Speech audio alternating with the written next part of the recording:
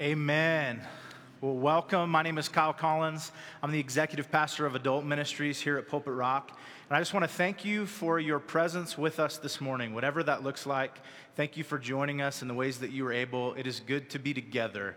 And so thank you for being part of this. One of the things that I wanted to let you know about, 12 days ago, there was an explosion in Beirut, Lebanon. I'm sure many of you have seen the news stories about that.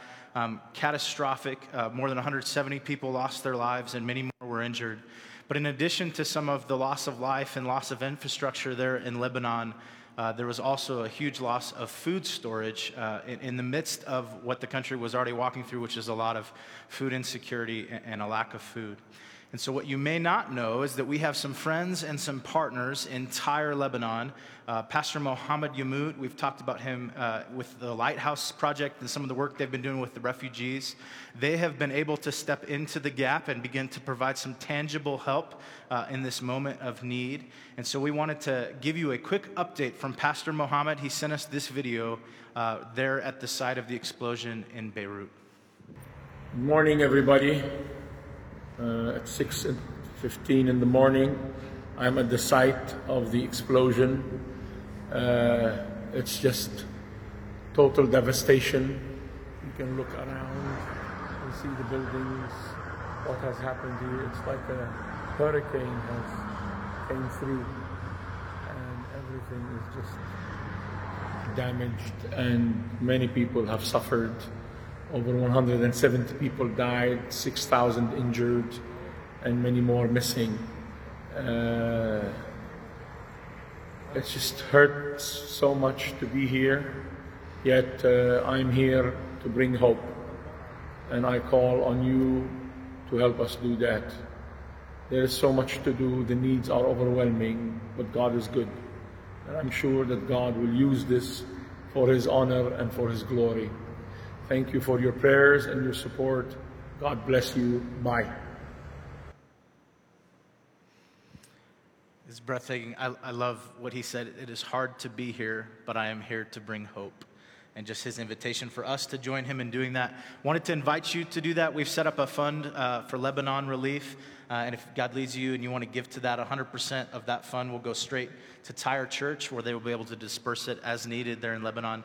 If you're watching online, you can go to pulpitrock.com/give and just mark your gift for Lebanon relief. And if you're on site at FH or here at the main campus, you can do that in any of the giving boxes in the back as well. Well, next week, we're going to transition from this Armchair Expert series. Gary's going to close us out today. It is so good. I'm excited for you to hear what he has to share. Next week, we're going to have just a special Sunday where we talk a little bit about where God is leading us as a church and what is next as we head into the fall and the rest of this year. We are holding loosely the way in which we do things, the methods, but the thing that God has called us to and what we do as a church has not and will not change. And we're very excited about what God is just leading our church towards and inviting us to step into. And so please, however you are able, join us, tune in, be part of next week, and hear some of what God is inviting us as a church to step into. And we would love for you to join us in doing that this fall. Would you help me welcome Gary Cantwell?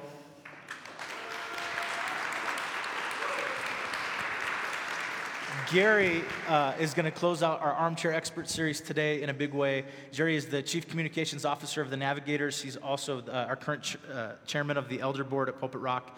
Gary, thank you for being with us and joining us this morning. It's an honor to be here. We are so glad to have you. It could be because I studied communications in college, but I think your job is really fascinating.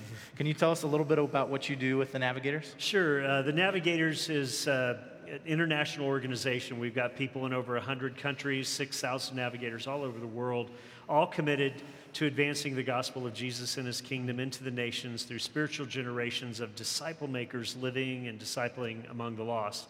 My role is just to help provide good communication with them, to help our staff have the tools and resources they need in order to do their jobs well, and also public relations if we ever need to talk about the Navigators publicly as well. That's part of what I do. Hopefully good stuff. Yeah, mostly good stuff, yeah. So both internal and external, managing some of that stuff. We threw out the term elders. I know that many people maybe have different ideas about what that means based on their community of faith or how they were grew up. But tell us, what does it mean to serve as an elder, chairman of the Elder Board here at Pulpit Rock? Yeah, it's a real honor and a blessing to be a part of that group. There are about 6 of us. Jonathan is one of the elders as well, the senior pastor. And our main focus is just to be used by God to lead this church into the vision that God has called us to. And so we look at doctrinal issues, we look at financial issues and cultural things that are happening, and just help make sure that we are doing what God has called us to do in the city and in the world. Thank you for the ways that you serve us and our church in that role. I see Patty here. I know you and Patty have grown kids. Can you tell us a little bit about your family? Sure. Patty is a kindergarten teacher at the Classical Academy, trying to figure out this week what that will look like when school resumes. We have 2 grown kids. My son David is at Tuck School of Business in Dartmouth in New Hampshire, and he is married to Bethany, and they have a dog named Moose. And then my daughter Melody is married to Marcus. They live in Chicago. She just finished her master's at Trinity Evangelical Divinity School, and her husband Marcus is getting a PhD at University of Chicago. So we're one of those people some of you can identify with, where your kids are much smarter than you are, and I'm reminded of that constantly. That's awesome. Well, I really, truly am excited about the word that God has placed on Gary's heart. I want to pray for him, and then I'm going to let him take it. Would you join me in just praying over Gary in our morning? Father God, we love you. We thank you for Gary. We thank you for his love for you. We thank you for his love for our church. We just ask that your Holy Spirit would help us hear your voice in Gary's as he leads this morning. Would you help us to follow wherever it leads? Amen. Amen.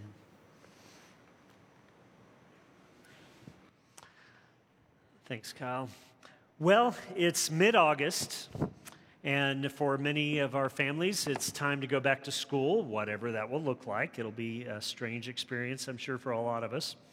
And we are at the end of what has been one of the most unexpected, unpredictable, and unprecedented summers that most of us have ever experienced. Just a few months ago, who would have ever dreamed that for 5 months straight you would be worshiping online in your pajamas, or that you would go to church at a beer hall on Sunday morning?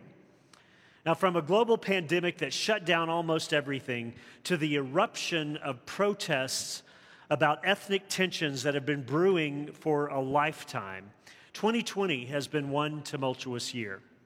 Last week, Pastor Wanda Anderson talked with us about how the world is groaning with birth pains around the topics of ethnicity and social justice. Well, that's certainly true in 2020, but I think it was also true in 1968. Now, you may not be old enough to remember this, but 2020 has a lot of similarities to 1968, which was one of the most turbulent years in the 20th century in America. Here are just a few of the traumatic events that happened in 1968. Civil rights leader Dr. Martin Luther King was assassinated in April. Presidential candidate Robert Kennedy was assassinated in June. Major protests about the Vietnam War and civil rights for African Americans were happening in practically every city in the nation. And they turned into full-scale riots in more than 100 cities like Memphis, Chicago, Washington, D.C. At times, it felt like the whole country was on fire. I was a little kid in 1968 and remember visiting Washington, D.C. in great fear because of the people protesting in the streets and seeing soldiers with rifles and gas masks guarding the nation's capital like it was a war zone. But at the end of that year, something unexpected and truly amazing happened that literally changed the way we looked at the world forever. In December 1968, NASA launched Apollo 8, which was the first manned spacecraft to leave Earth orbit and go all the way around the moon, 200,000 miles into space. Along the way, they looked back to take the very first photograph of the entire planet Earth from space. Now, it may be hard for you to imagine if you're under 55, but this picture was mind-blowing at the time because it was the first time that we saw the entire planet Earth in one photograph. It looked beautiful and peaceful and actually quite small and frail in the vast expanse of space. This was quite a contrast to the way it felt to the people living in the midst of all the tension and turmoil back home on planet Earth. Now, one reason I wanted to share this story with you is because our very first speaker in the Armchair Experts series was Air Force General Jerry White, and he told some of his own personal NASA stories. Since I'm the last speaker in the series, I thought I ought to share a NASA story also. Of course, Jerry was actually working at NASA to make it all happen. I just watched it on TV. But an even better reason to share this story is that this morning, I want to do the same thing for us that the astronauts did for the world in 1968.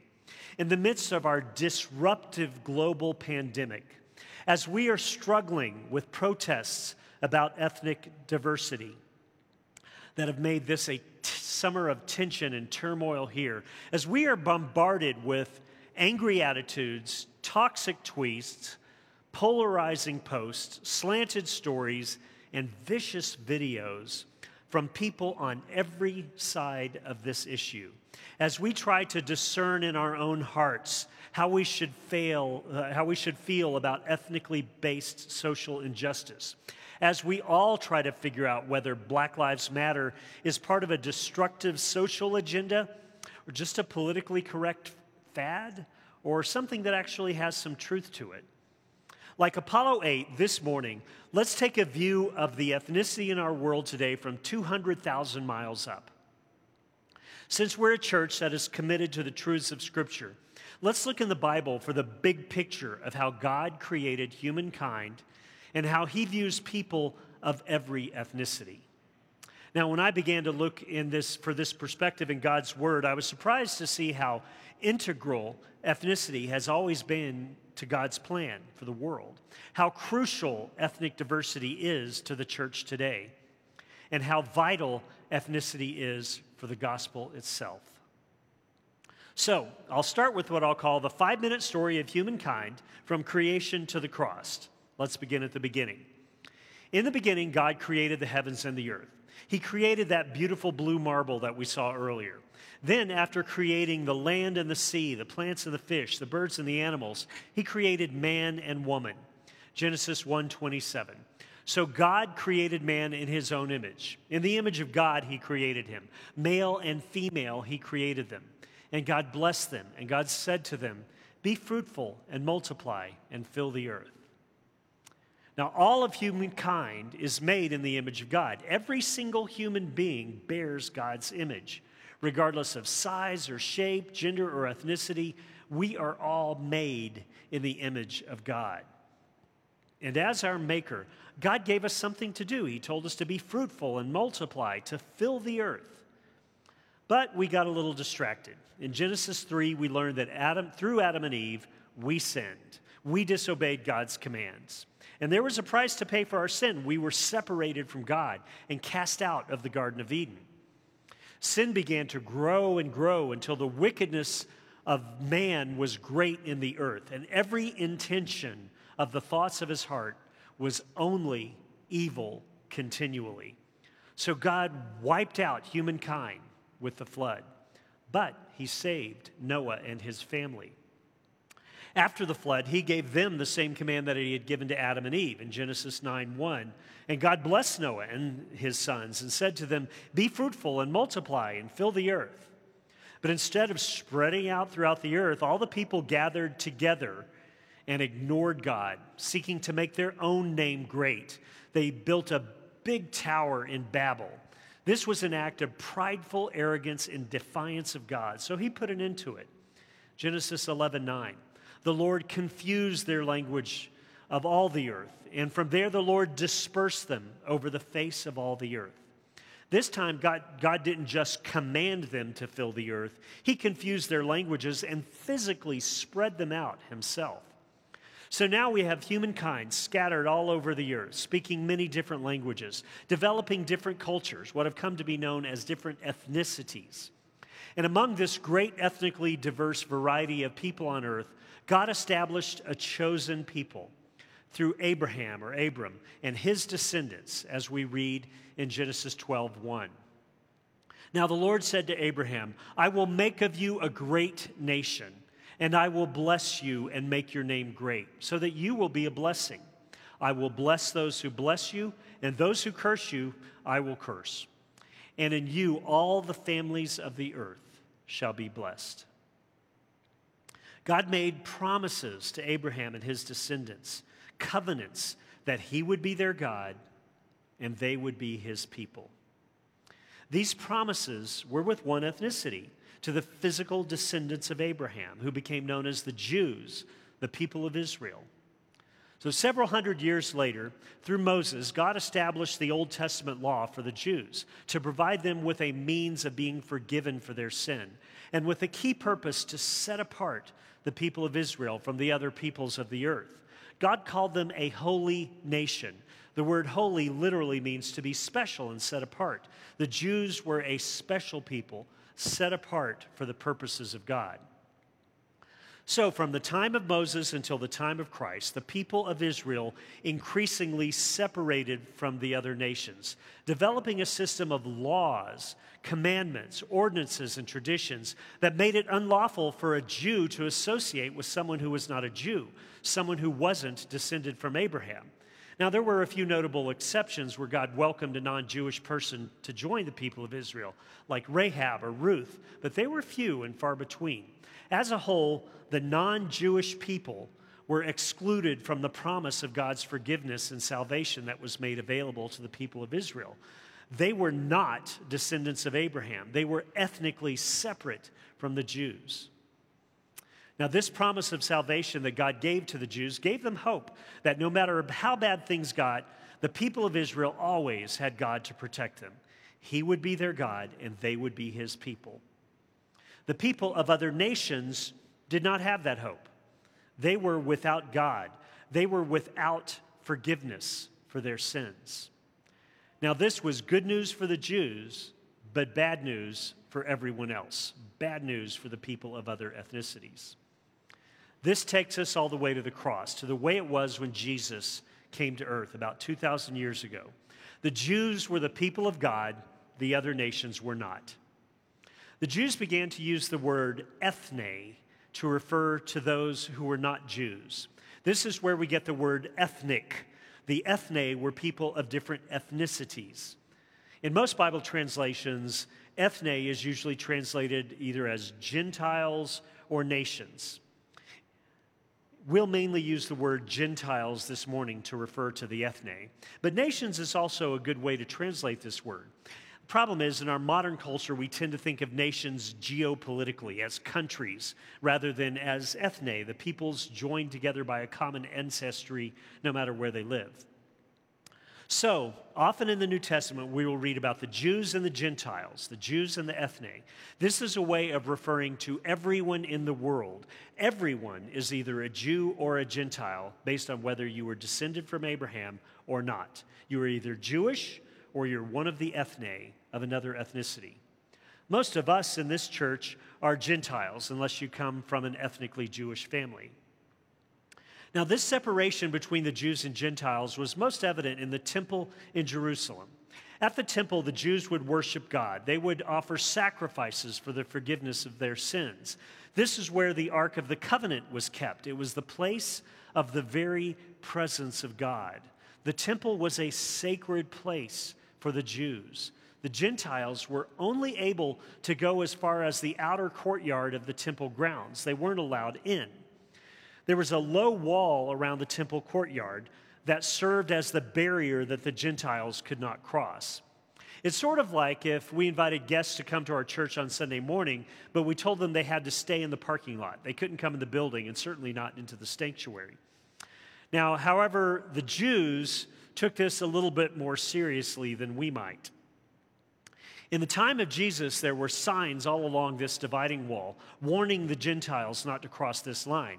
In fact, if you go to the Israel Museum today, you can actually see one of these signs, literally written in stone, etched into a stone tablet. The translation of this says, "No foreigner is to enter within the forecourt and the wall around this sanctuary. Whoever is caught will have himself to blame for his subsequent death." This dividing wall in the temple was a clear physical representation of the barrier, of the hostility between the Jews and the Gentiles. This is the world of the New Testament, the world of Jesus. This is the way things were when he went to the cross. Now, after Jesus had been crucified, raised from the dead, and ascended to heaven, he called the Apostle Paul to be one of the first ever missionaries to tell the good news of Jesus, the gospel, to people all over the world.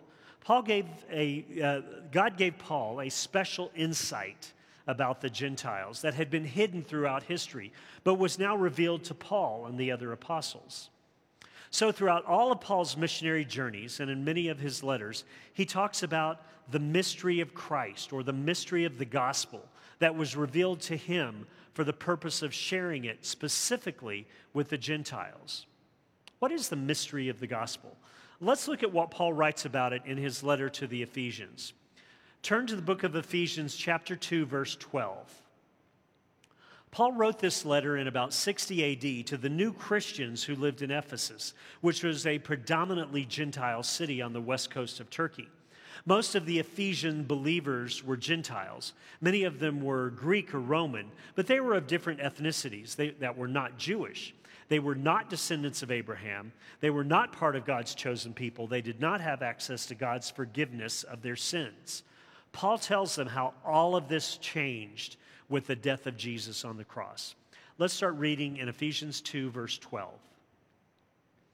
Remember that you, Gentiles, were at that time separated from Christ, alienated from the commonwealth of Israel, and strangers to the covenants of promise, having no hope and without God in the world. Now that is a downright depressing description.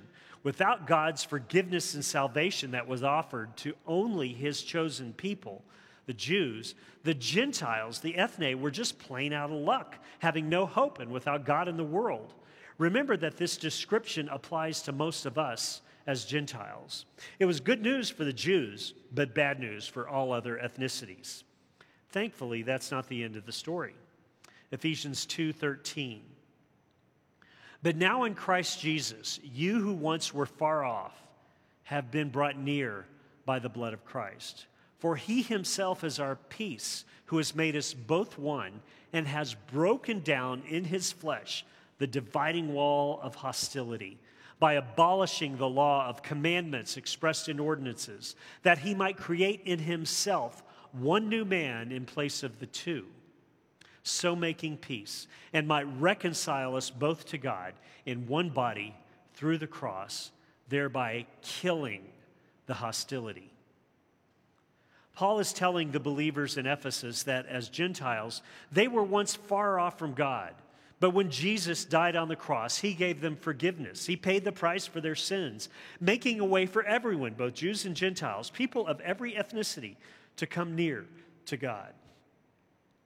In this way, Jesus broke down the dividing wall of hostility between the Jews and the Gentiles. Not the physical wall around the temple, but Jesus broke down the very need for the wall altogether.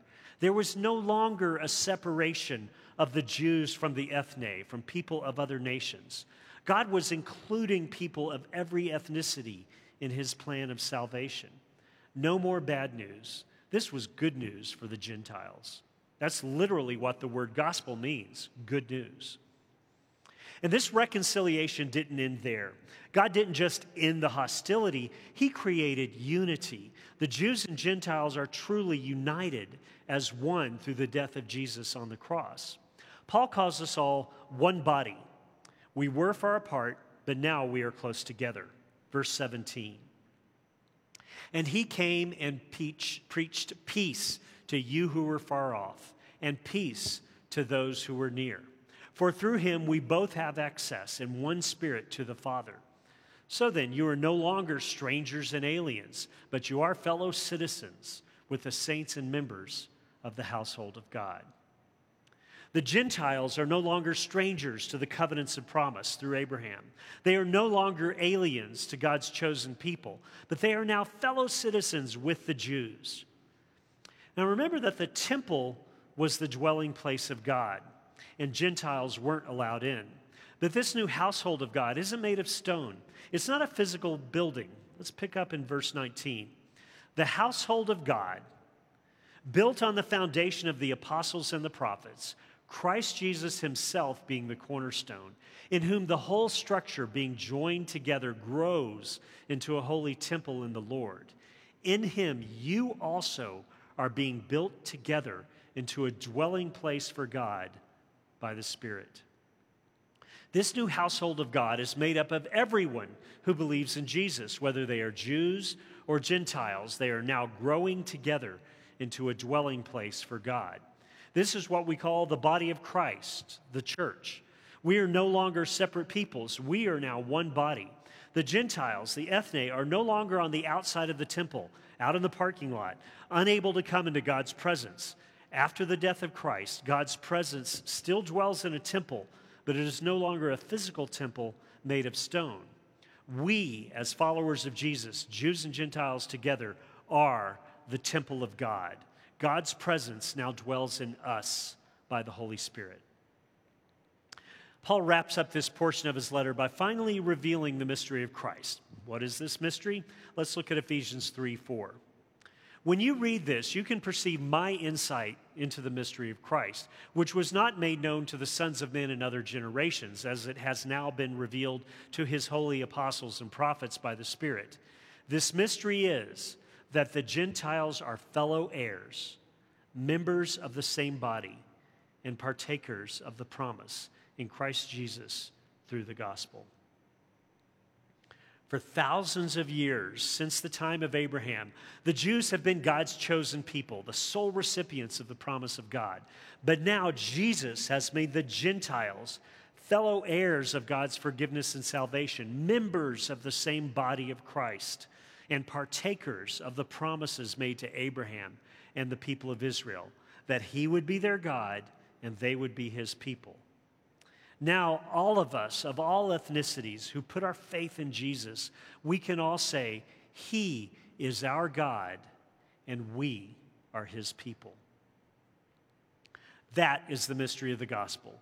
Everyone, regardless of their ethnicity, is able to receive God's forgiveness and salvation through Jesus. And we are all one body made up of every ethnicity. This was God's plan all along, but we weren't able to see it before Jesus made it known.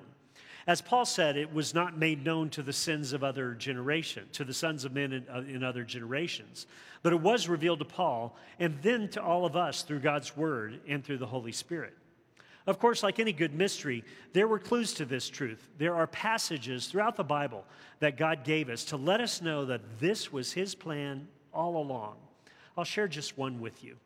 Remember God's covenant with Abraham back in Genesis 12? Even when God was selecting his chosen people through Abraham and his descendants, 2,000 years before Christ, God said that in them he would bless all of the families of the earth.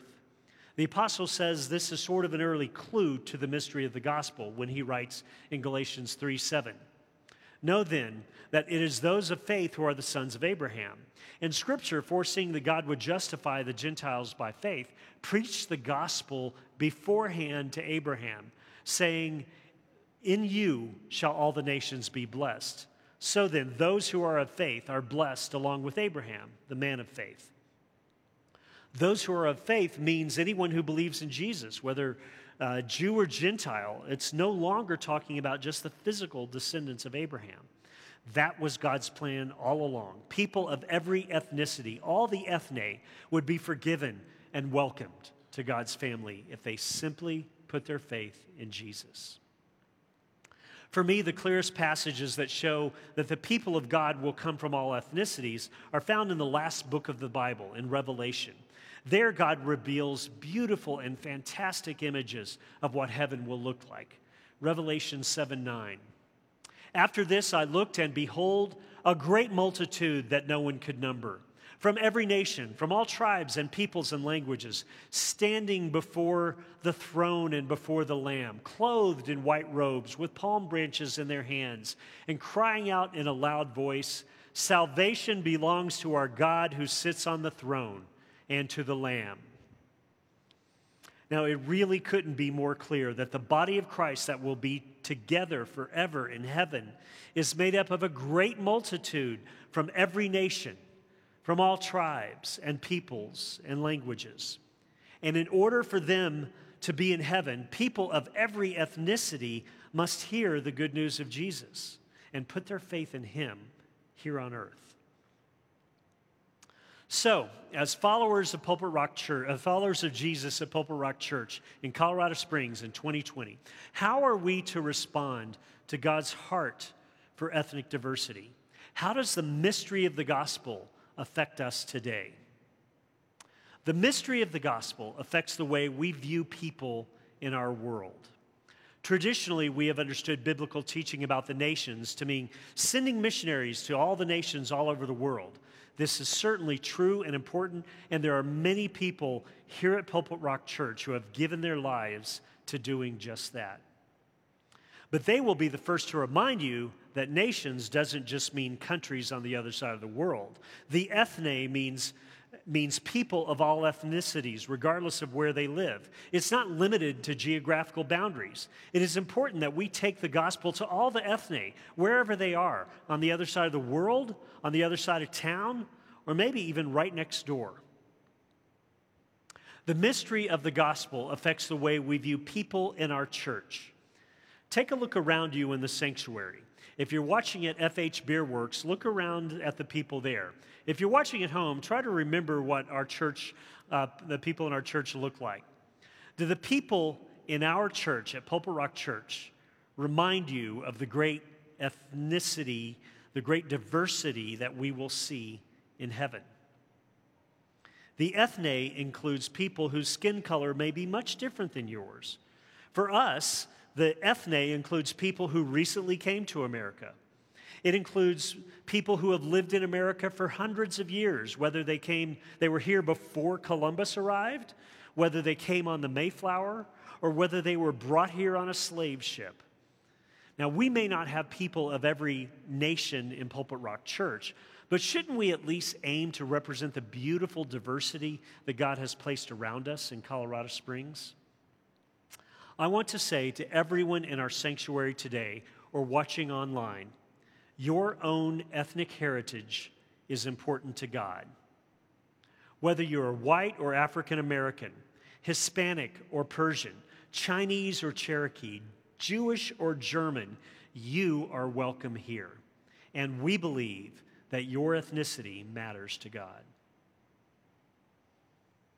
The mystery of the gospel affects the way we view people in our own heart. Do you have a dividing wall of hostility when it comes to people of different ethnicities in your own heart?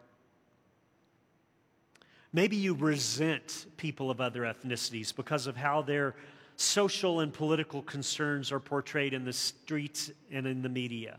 Maybe you've had a bad experience with someone of another ethnicity that has caused you to stereotype all of them. Maybe you were raised to think of people different than your own ethnicity as people to be ignored or looked down upon or maybe even feared. I know I was probably 20 years old before I ever invited a black friend over to my house or before I went into the home of someone of another ethnicity. For me, growing up in the South during the turbulence of the 60s, the attitudes about people of other ethnicities that I had back then are not the attitudes that I want to have today as I seek to honor God with the way I view people made in His image. When I see someone who is ethnically not like me, I want to think of them as a brother or sister, not as someone different or lesser whose life doesn't matter as much to me. By the way, I want to give a shout out to my small group. We meet on Thursday nights just to do life together, talk about the sermon, and pray. We had a great discussion this week about Pastor Wanda's sermon from last Sunday, sharing what we were learning about our own views of ethnicity and struggling with some of them, and how we are trying to see through God's eyes to have a biblical perspective of ethnic diversity. What does it look like in our lives today? Now, if you're not in a small group, look for info from our church in the next few weeks about joining one this fall. As believers, the only way for us to think about people of other ethnicities is to see them as God sees them. people made in him as his image, for his glory. People he sent his son to die for, so that we could all be members of one body in Christ. All people, all ethne, are loved by God. And as people made in his image, we should love them too. Now, this amazing ethnic diversity of people on earth is something that God created.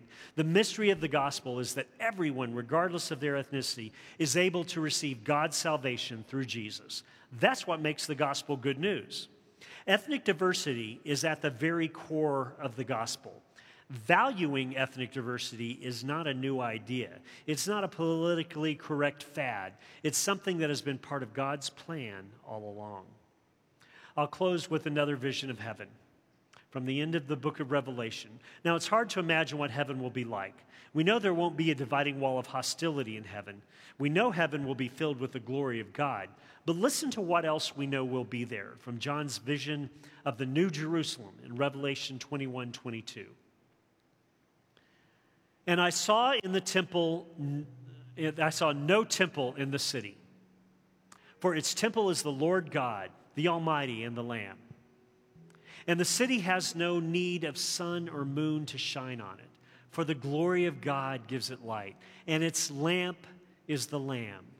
By its light will the nations walk, and the kings of the earth will bring their glory into it, and its gates will never be shut by day, and there will be no night there. They will bring into it the glory and the honor of the nations.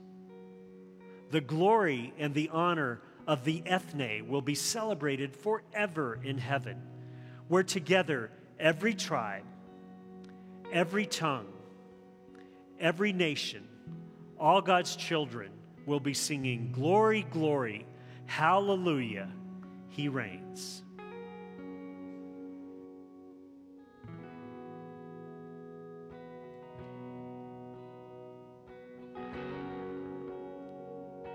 You can stand and join us in worship.